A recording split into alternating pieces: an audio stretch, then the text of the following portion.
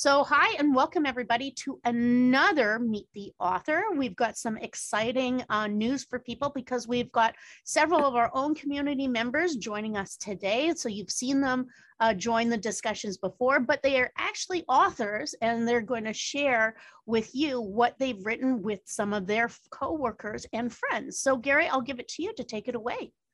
Thanks, Tamara, and welcome everybody for joining us, and including we're on live stream as well, which is really cool to hear.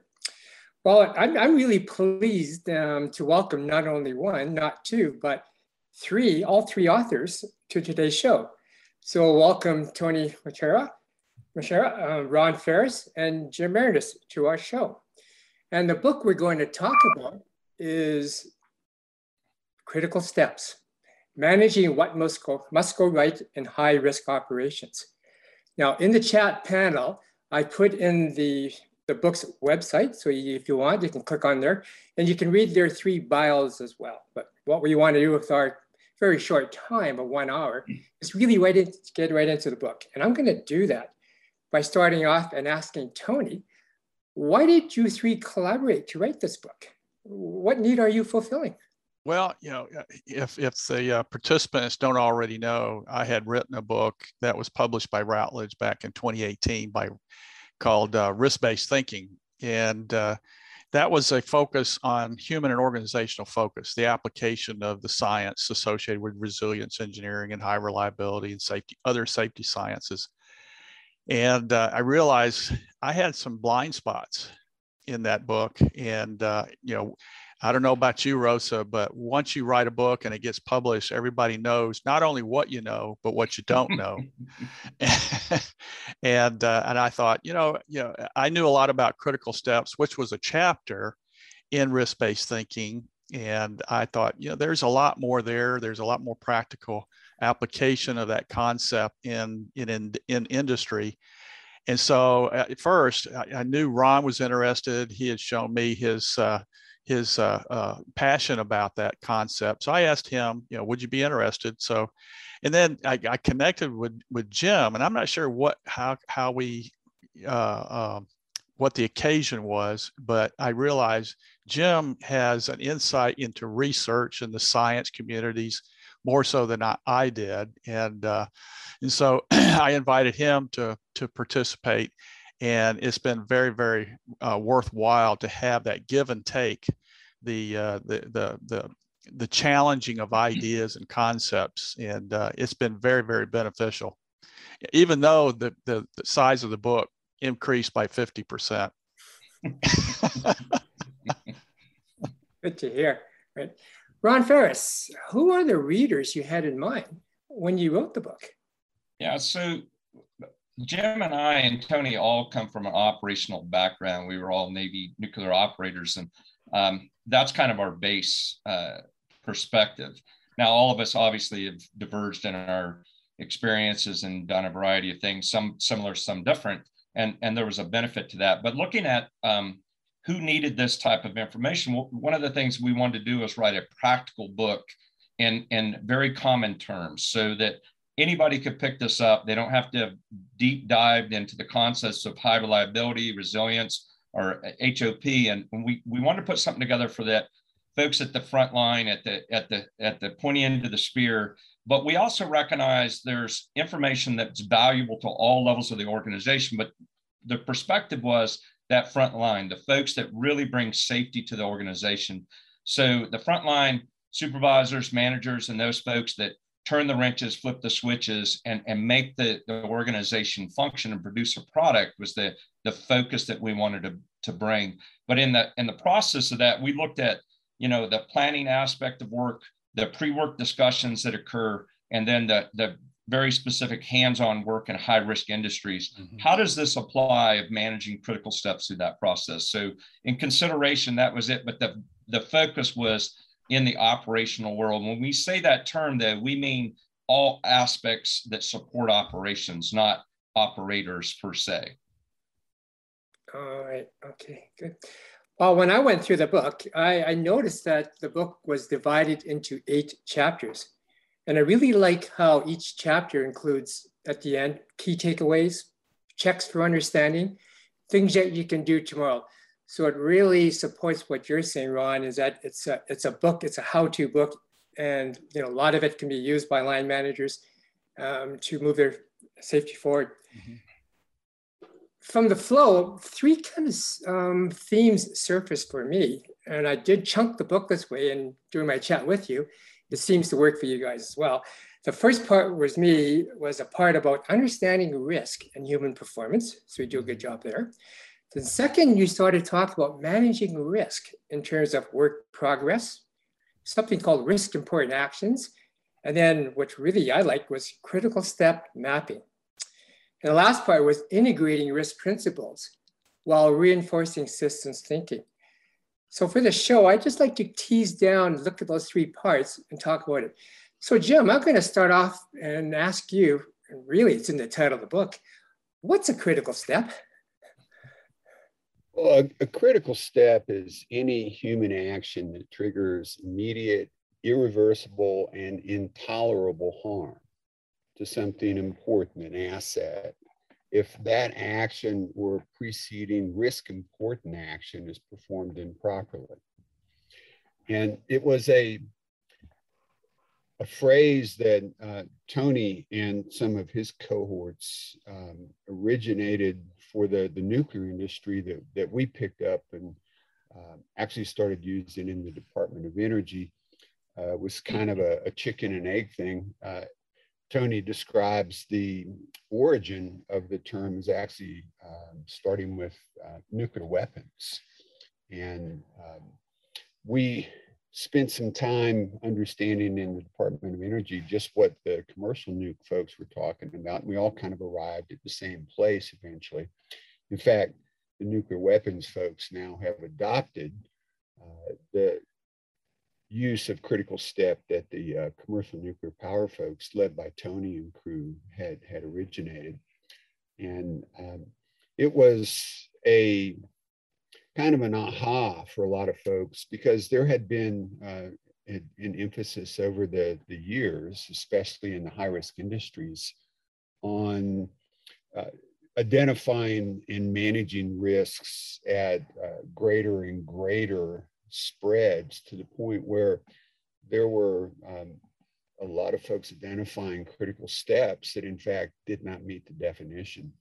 And to give you an example, we actually manage critical steps individually in our daily lives, our personal lives. If you think about walking down a set of steps with a newborn in your hands, critical step. If you talk about driving at freeway speeds on 6-lane interstate, certainly a series of critical steps. One of the things that we use in our book is an example of a hang glider. Individual wanted to go for a ride, wasn't really qualified, so went with an instructor and they did a tandem hang glide.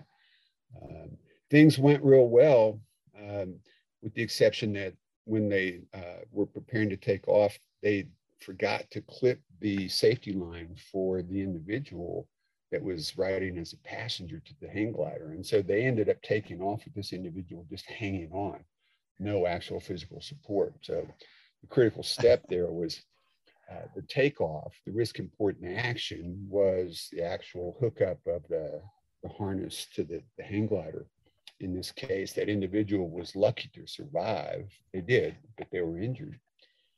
So when we look at critical steps, it's something that has well-defined, discrete attributes, and it has the advantage of when you've gone through and done a good job of identifying critical steps, opening up some of the performance of other things that maybe had been previously considered and treated as critical steps. Yeah. Gary, let me jump in here. There was one of the, going back to the nuclear weapons operations, they used the word hazardous step. They also used critical step, but they used a lot of adjectives that were vague, such as likely or may or probable. And I wanted to remove those kinds of temptations to rationalize from the definition. what actions will kill you? What actions will break this piece of equipment? What actions will cause the organization to fail? Those are the key. I wanted it to be very specific. Yeah, good. Great. Okay. You mentioned in the book something called landmines. Can you kind of expand on how do you use the term landmine in the book and relate that to critical steps? Well, the idea of landmines is what we consider a hidden critical step in the operation.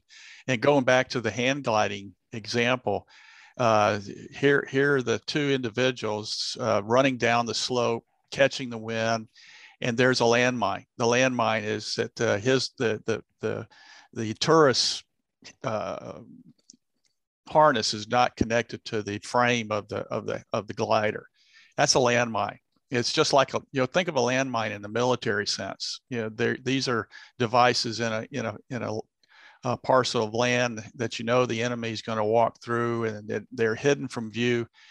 And so the idea is that the workplace has sources of pressure and high temperature and fluids and chemicals and so on that presumably are under control, but may not be because of preconditions that have either been met or not met. And so that's the idea of risk important actions. Risk important actions can create danger or they can create safety. And in some cases, these risk important actions create danger and no one knows about them. Yeah, right. So let's take a pause and just open it up to the audience. Does anybody else use similar words to critical steps in your experience? Dick or Tanya, Fred, Tom, any comments, thoughts?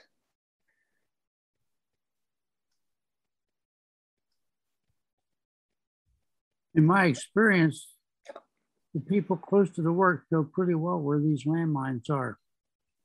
And they just need to take a minute or two or three and talk together and share, because each one of them knows where some are. Nobody knows where all are. And in sharing that information, they can learn a lot and make the whole situation more safe, I believe. Yeah. Yeah, this is where the conversations is really important. The teamwork between co-workers. One person may recognize the landmine, another one may not, and so they can help each other avoid the harm that could result from that. Yeah. Quite often when we're listening to stories that the people are sharing, you hear the story that says, "Oh, don't do what Henry did." Then it's like, "Oh, so what did Henry do?" And then that conversation, I didn't realize, but I do now, led to a critical step. But also, as you say, these steps before that as well. Really good point. Okay. Well, so Gary, I see that we have some hands up. Tom, did you have something you wanted to share? Yeah, go ahead, Tom. Thanks. Yeah, I guess one of the challenges, and I mean, it's an interesting concept. I haven't read the book, but I'd like to, is this balance between the critical tasks and I guess the area where I'm more normally focused, which is the creation of landmines. So they're things which create risk, but it's not an immediate risk.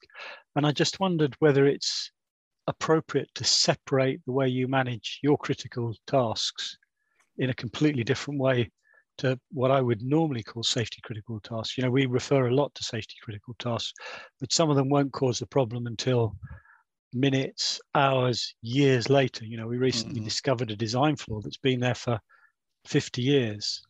And so I wonder whether you think it's important to separate the way you manage critical tasks with immediate impact versus delayed impact, the landmine creation. Yeah. Let me jump on that. It was important to make that distinction, and I believe they're managed differently. The critical steps are those, obviously, the way we've defined it is we want the workers to know right away before they go out and do the work what will bite them, what will cause harm immediate to the key assets. And that's one of the differences. Gary mentioned critical step mapping. And I try to make a distinction between safety critical task analysis versus the critical step mapping.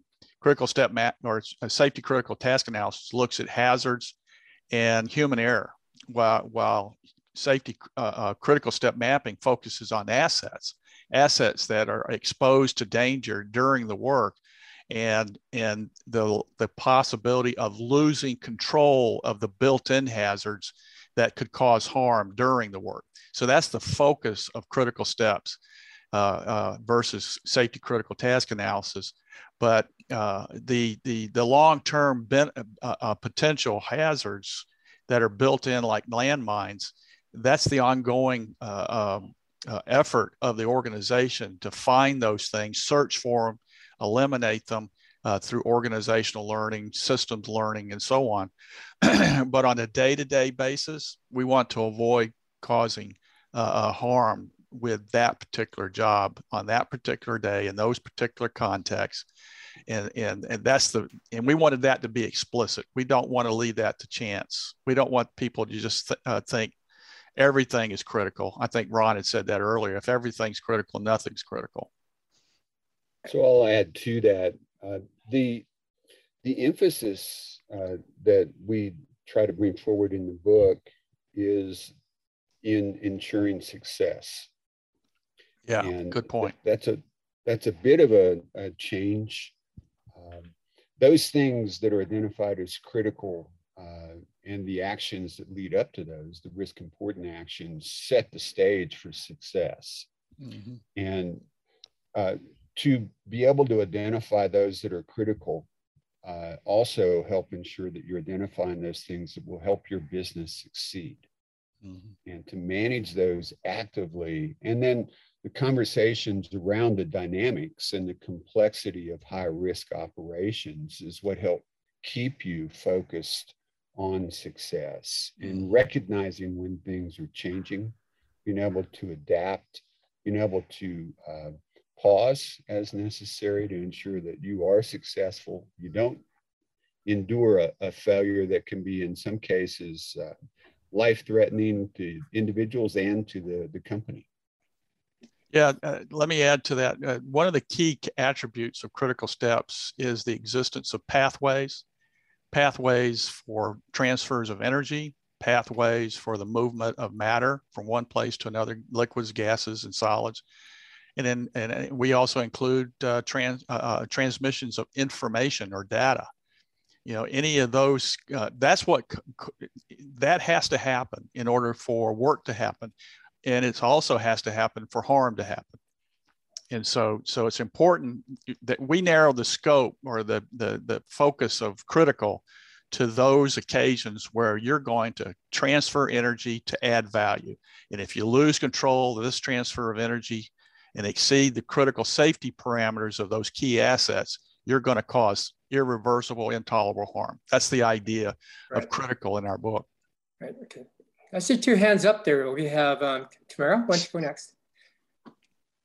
Yeah, I guess one of my struggles is that often in language, when I'm hearing people speak, they always refer to the employee, right? And I'm not hearing a lot about that mid-management level, that supervisor and management level, where, to be quite candid with you, in my career, those are the influencers that have actually facilitated critical incidents, right up to people's deaths, because they wanted something done and they didn't, as management, take the time to step back and reflect on what could the dangers actually be.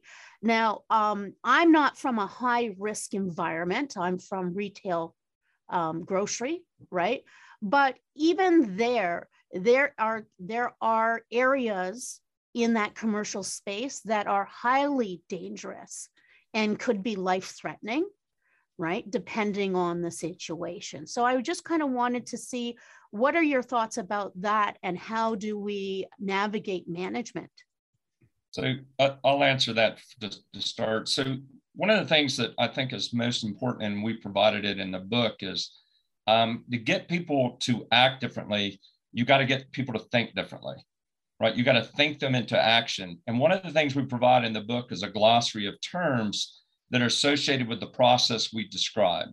and the approach that we described to. So if we all speak the same language and we think and have a mindset associated with managing critical steps and addressing and identifying these landmines, we have a different approach to the way we go about work and how we assign work and how we think about risk and manage that risk. And I think that's the most important part of this is we've got to think people into acting differently.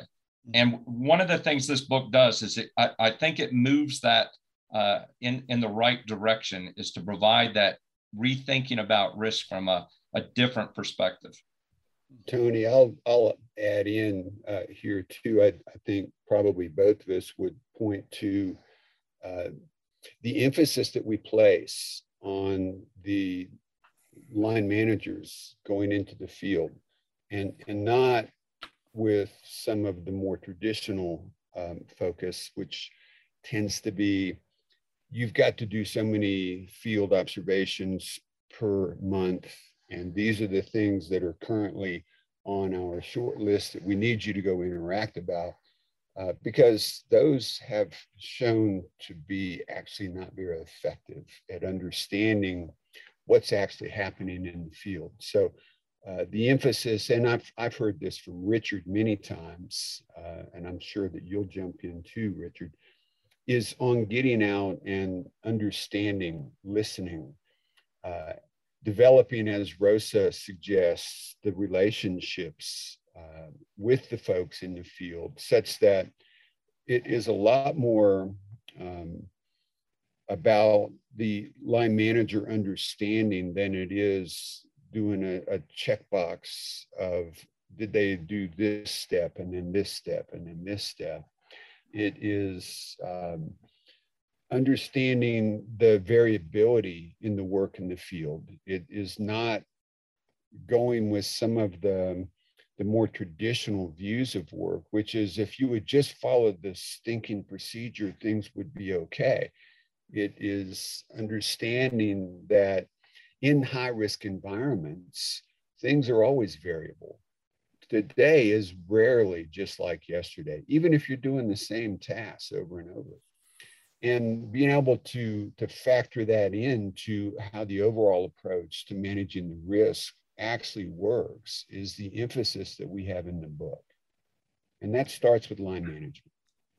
Yeah, we add to that managers don't necessarily have the same level of technical expertise as the frontline workers, but they have an innate fear of the technology. They respect the technology and understand there's a lot of landmines. We used that word before.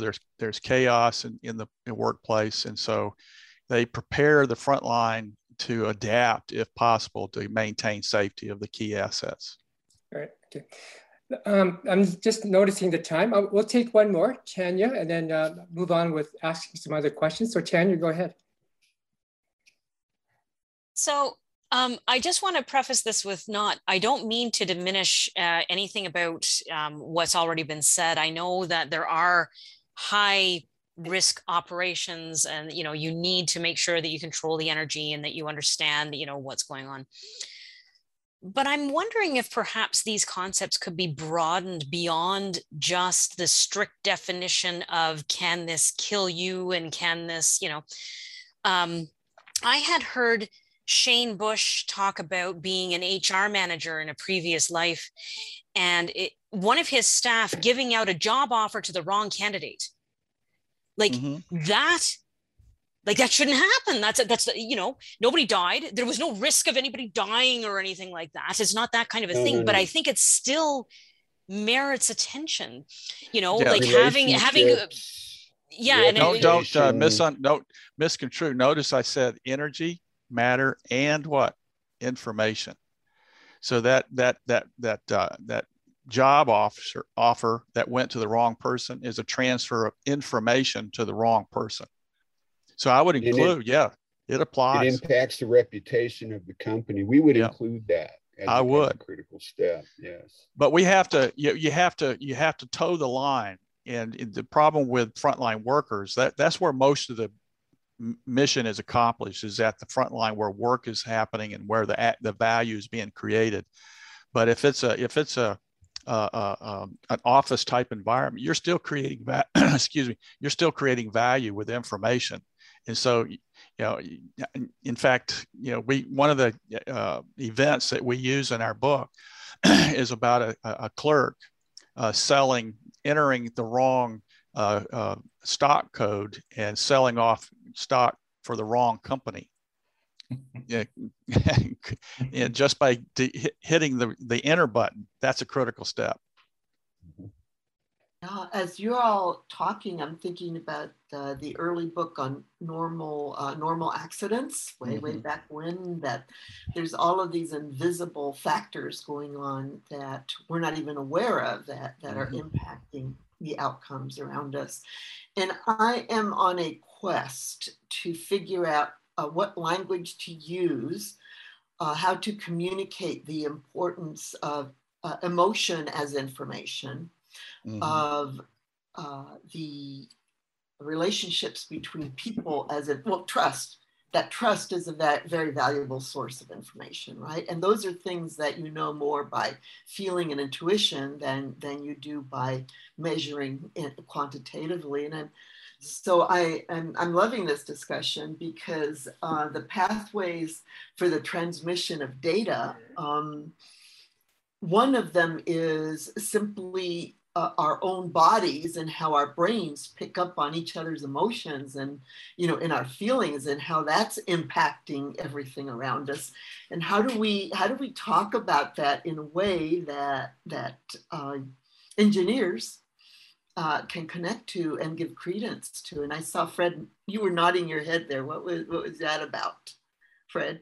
I had another issue to bring up or to address after you finish. Okay.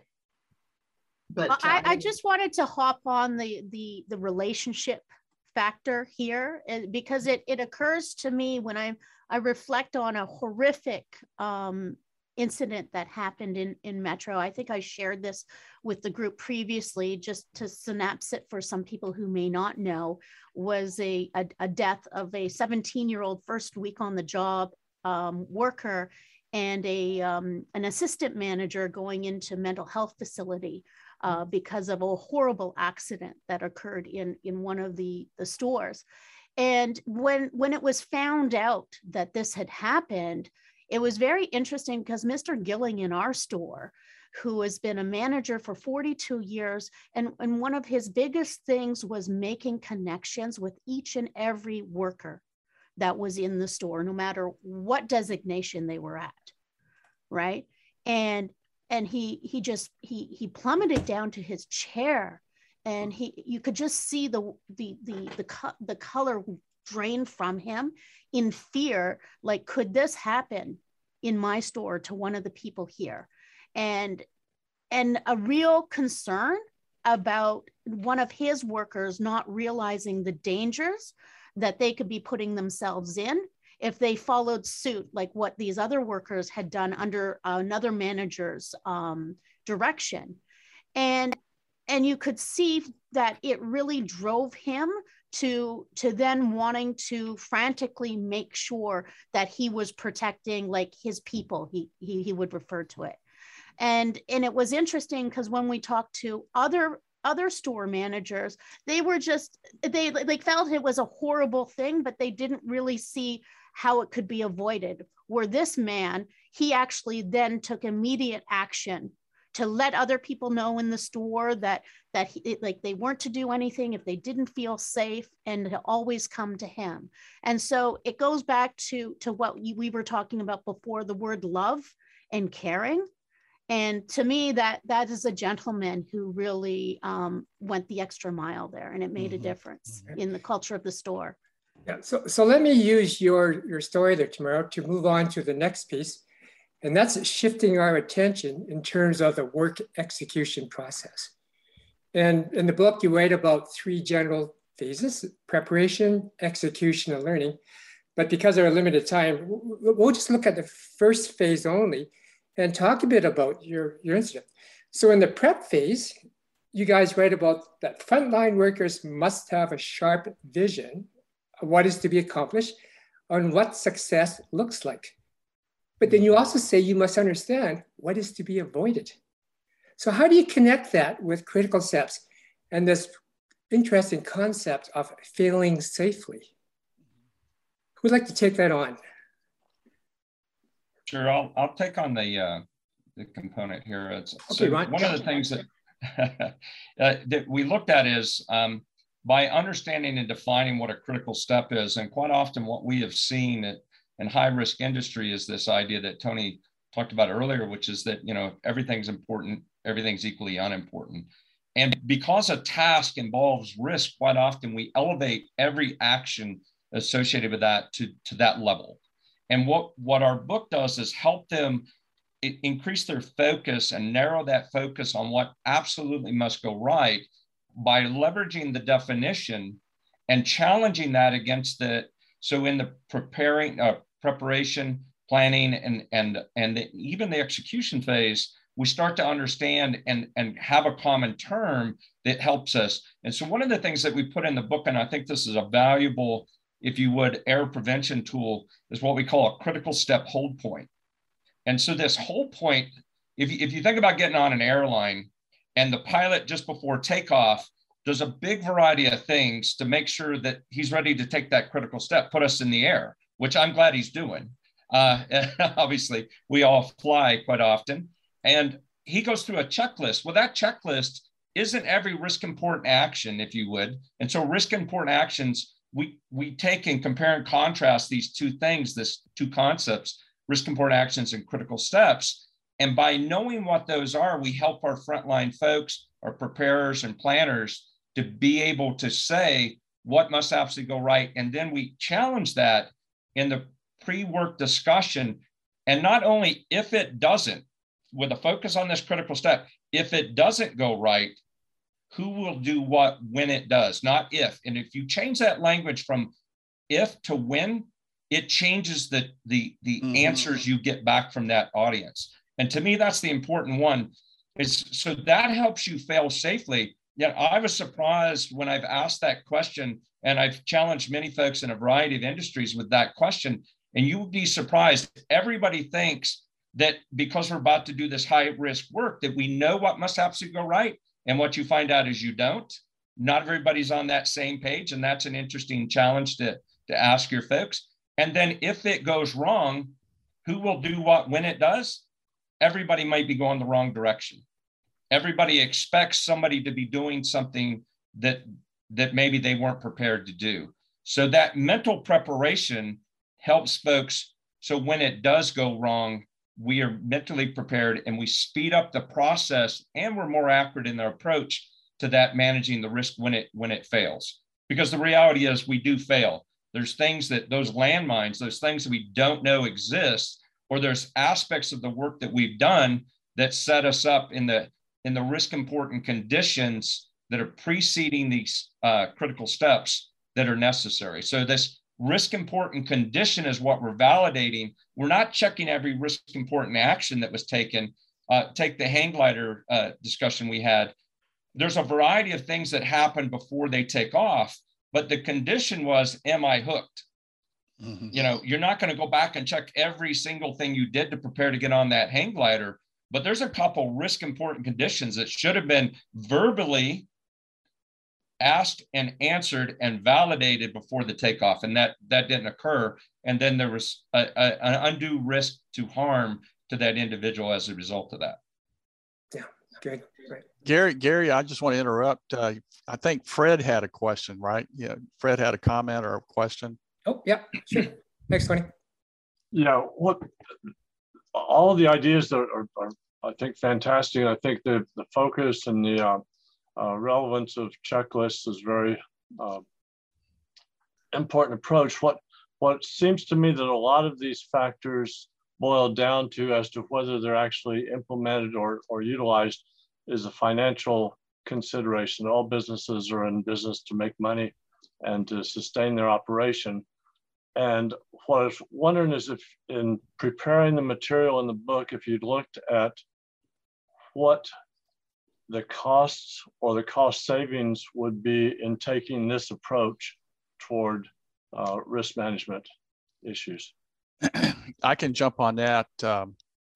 There was a utility, a nuclear utility in Canada, who looked at the cost of human error in their nuclear power plant operations over an 18-month period. And it was on the order of $80 million for their whole suite of nuclear power plants. Now, you might think, well, for a nuclear power plant utility, that may not be a whole lot of money, but it's still, it's a big chunk of change.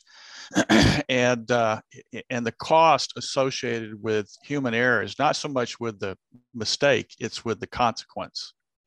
Either either you got to replace equipment, or you got liability claims, or you have lost opportunity costs, those kinds of things. So I don't have any numbers to put to your question, but we do talk very candidly in the last chapter that the executives need to understand the business case associated with applying critical steps. And so the three questions we pose is, what's the benefit of helping people understand critical steps? All right, we go through that. What's the benefit to the organization? And then what's the cost of making that happen? Maybe there's a training cost. There might be some administrative costs associated with changing vocabulary, changing some policies and procedures, maybe even training, making some changes in training. And how you do pre-job briefs or pre-work discussions and post-work discussions, that kind of thing. So there's time that you have to devote to those aspects of preparation and learning phases of work. But then the last question is, you've talked about benefit, cost. What's the risk to your organization if you don't do it? If we don't talk about critical steps, what's the risk that you're posing to your organization? So that's the way we approach the business case. The challenge to me, I was going to say that the challenge to me seems to be the balance between cost avoidance with if something doesn't work right, mm-hmm. against actual expenses of operations. And one of the big ones I think that is a challenge to overcome. As an example, I used to work on the shuttle program, and if you one day delay on the shuttle was $1 million for NASA. And so any delay or slowdown in the process related to safety issues, risk management issues, has a direct cost associated with it that managers and the executives see immediately. They don't see immediately the cost avoidances, and it's a harder thing to balance against. And so that I think is a big challenge that we face. Well, it's easy. This is an age-old problem. This is not a new problem with any initiative. And we had the same question in the commercial nuclear industry: is what's the value of excellence? This is the question that INPO put to rest back in the late 80s, early 90s. What's the value of INPO to the industry? Why pursue excellence?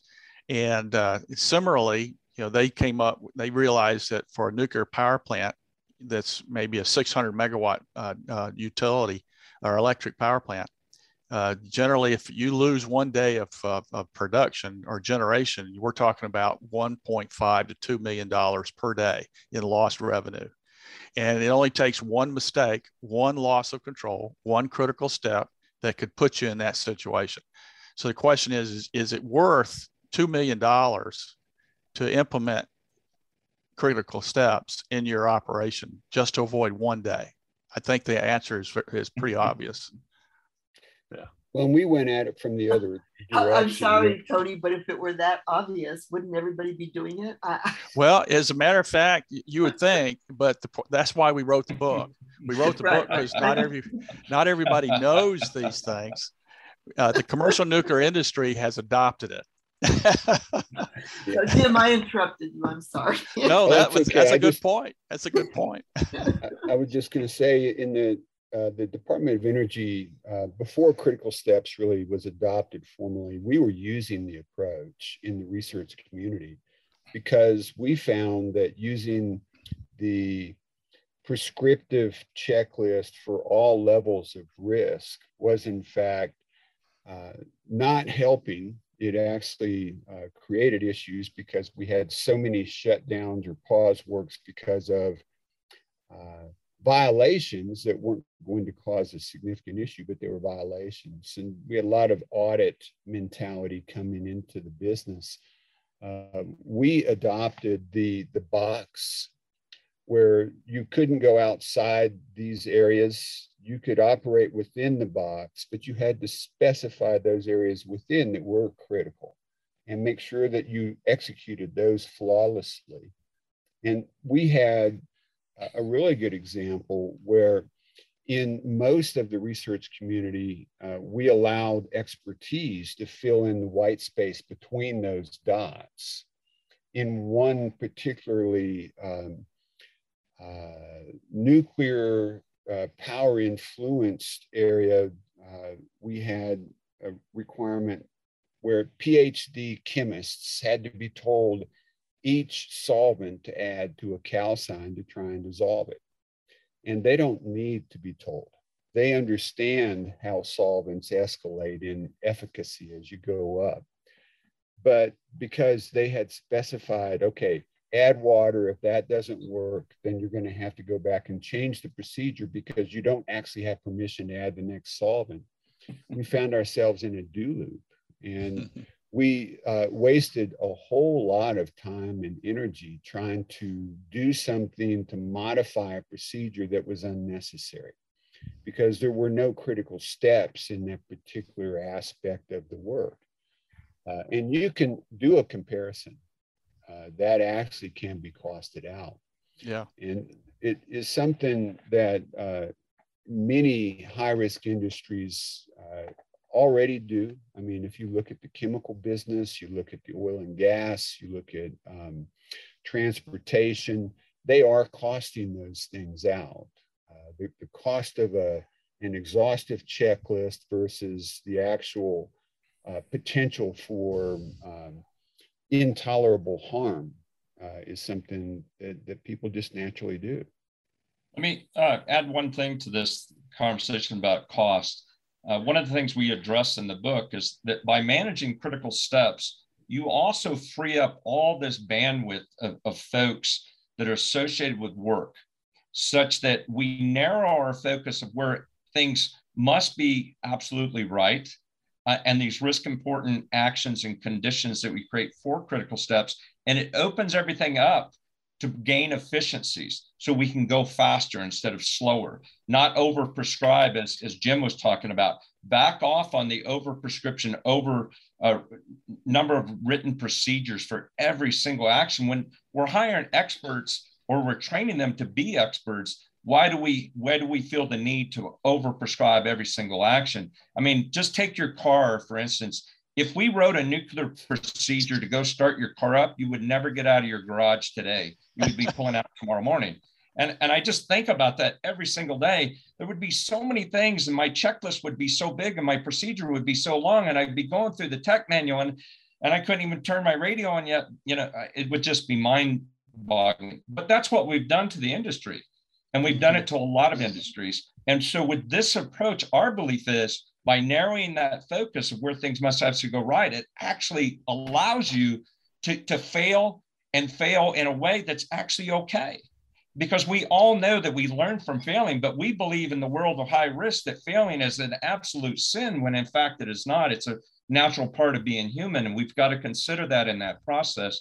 Then that brings an efficiency and a cost savings that it's a challenge to put a monetary value to, but it's one that's real. And if we can help management understand that, I think there's a better probability of adoption of this approach.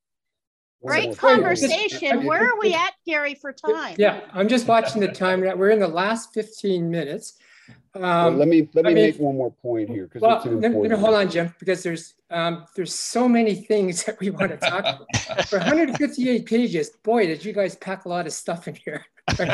Let me just say this, is that there's a whole chapter on risk important actions, which is a really good read. There's a whole chapter on critical step mapping, which we just lightly touched upon.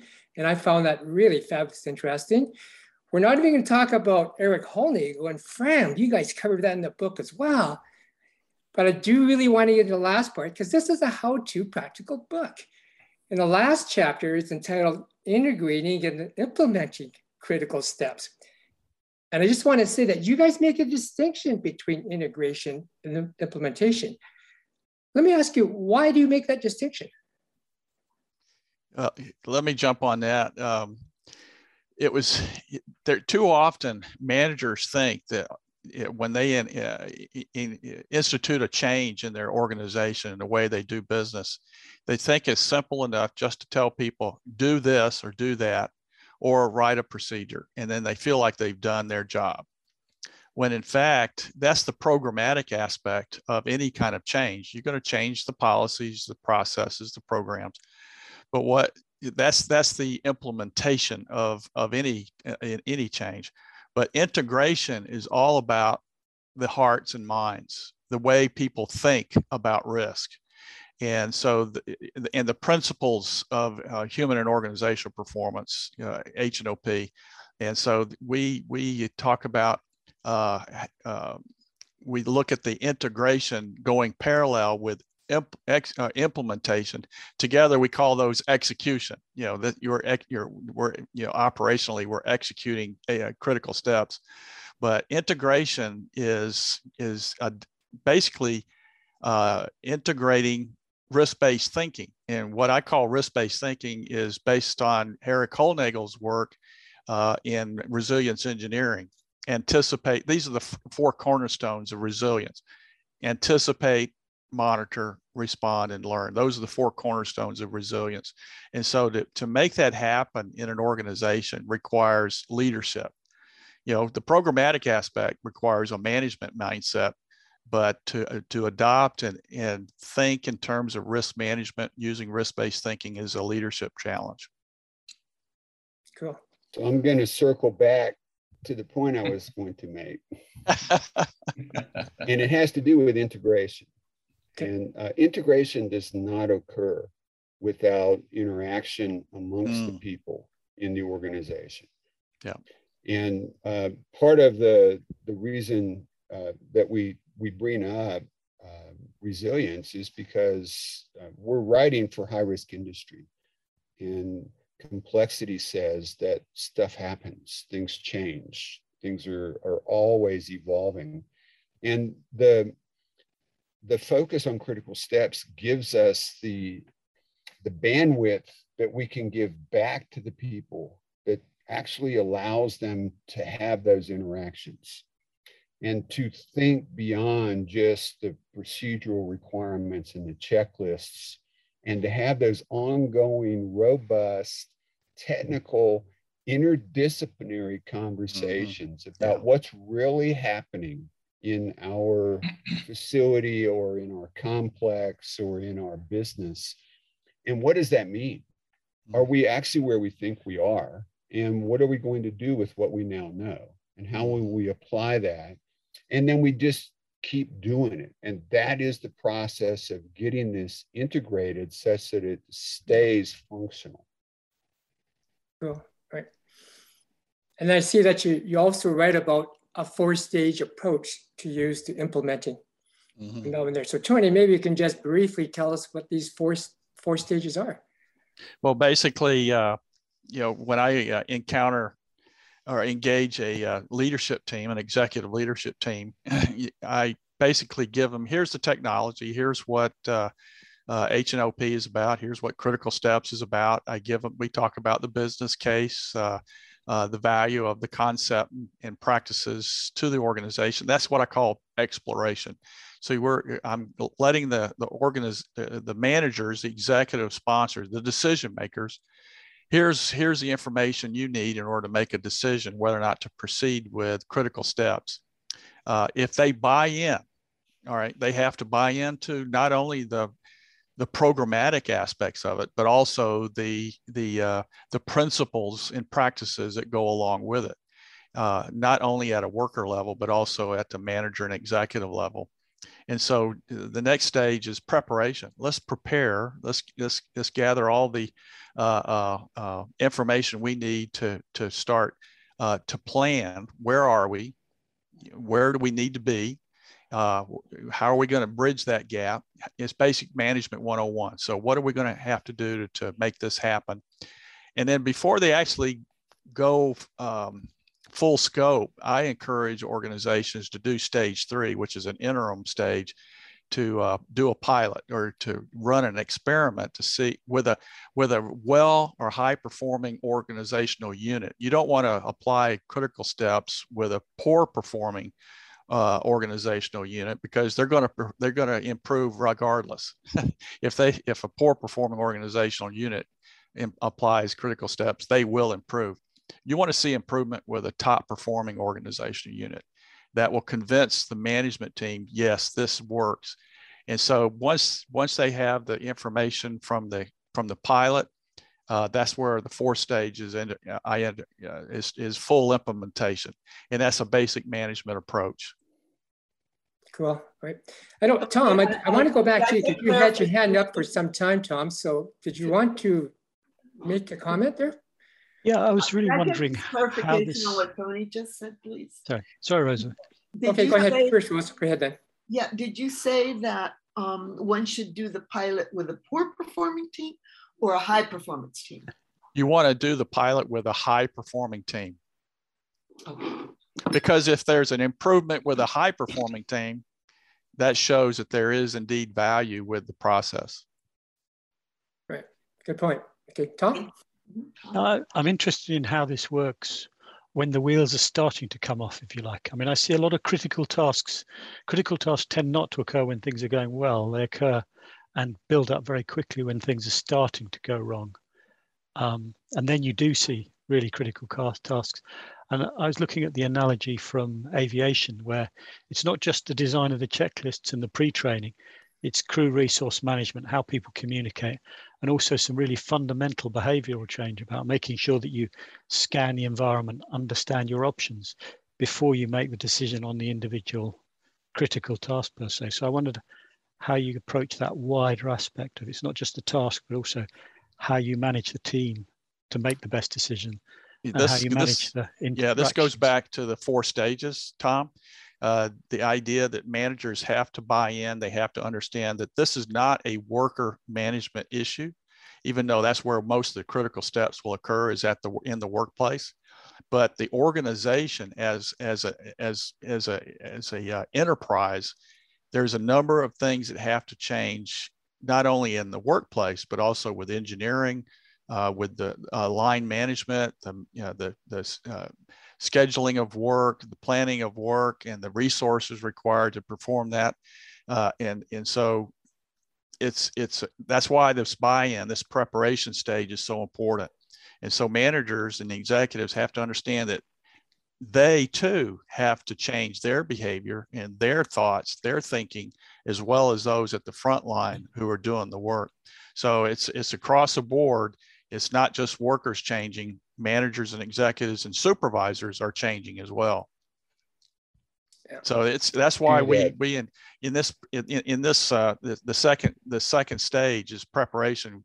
I encourage organizations to designate a resource champion at an executive level. There has to be an executive who is bought in, who becomes a champion of this approach, and resources the change management process. Right. And this champion has a playbook. Yes. Yes. Right.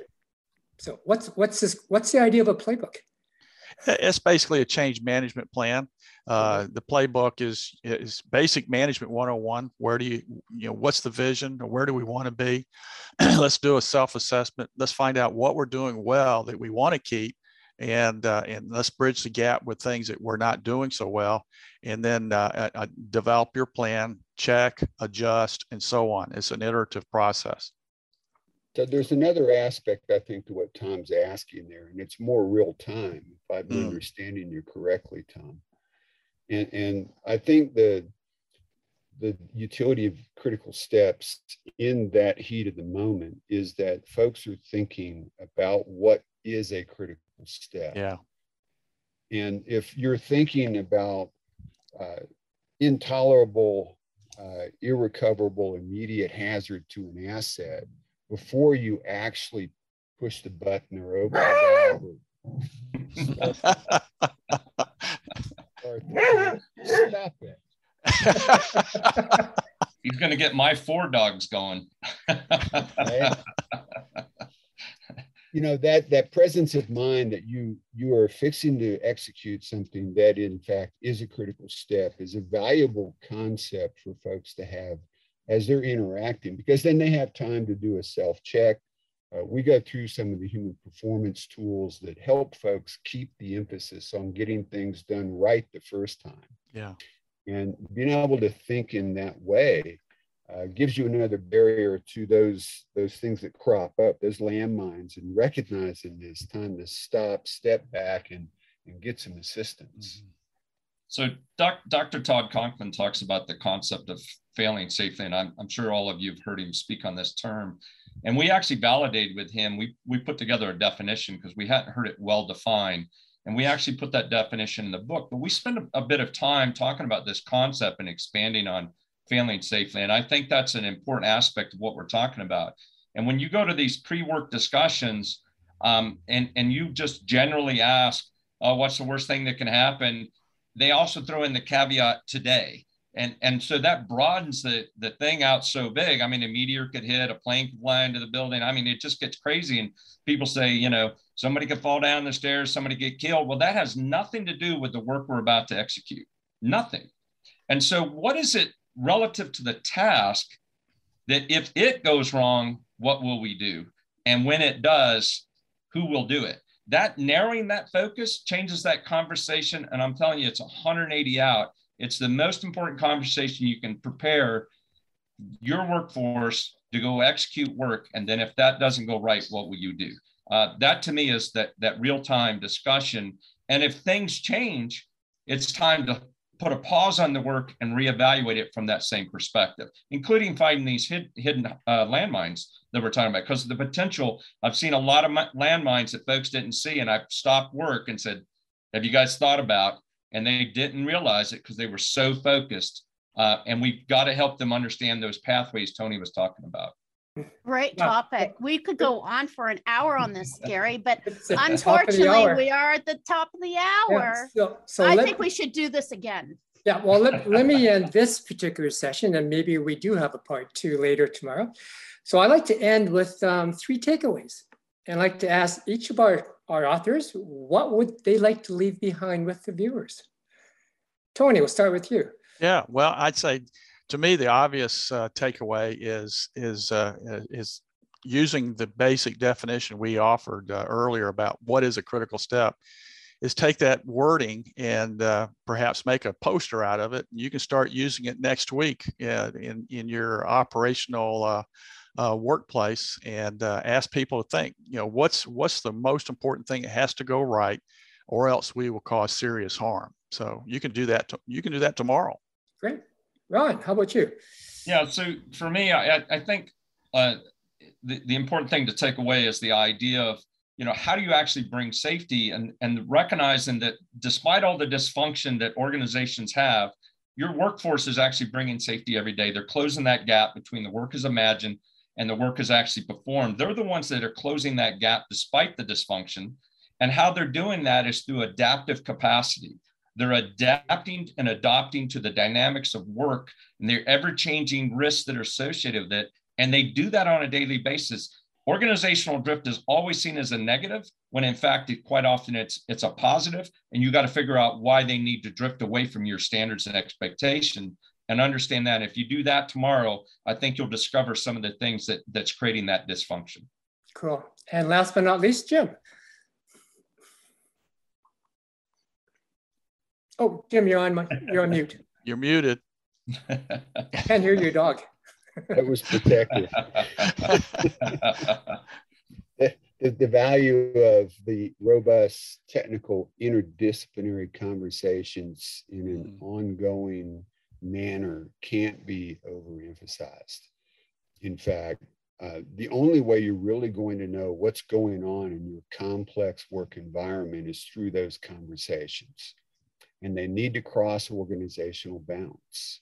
And they need to be conducted in ways that are very well described by Rosa and several other folks in establishing, maintaining, and building those relationships. Cool. Great. Well, Tamara, we're at the top of the hour. I'd just like to end. I'm just seeing a collaboration of you 3 authors plus Rosa, and you're looking for the next book, which is going to be called Critical Steps with Love. Right? Yes. There you go. Absolutely. So over to you, Tamara. Absolutely. This is a great conversation. Thank you so much, Tony, Ron, and Jim, for giving us your time today and choosing to share your knowledge with our community. That is amazing. Thank you so much. And thank you, everybody, for joining us today and being in the conversation. We love having these and looking forward to the next one. Thank you, everybody. Thank you. Love being here. Bye all. Thanks, guys.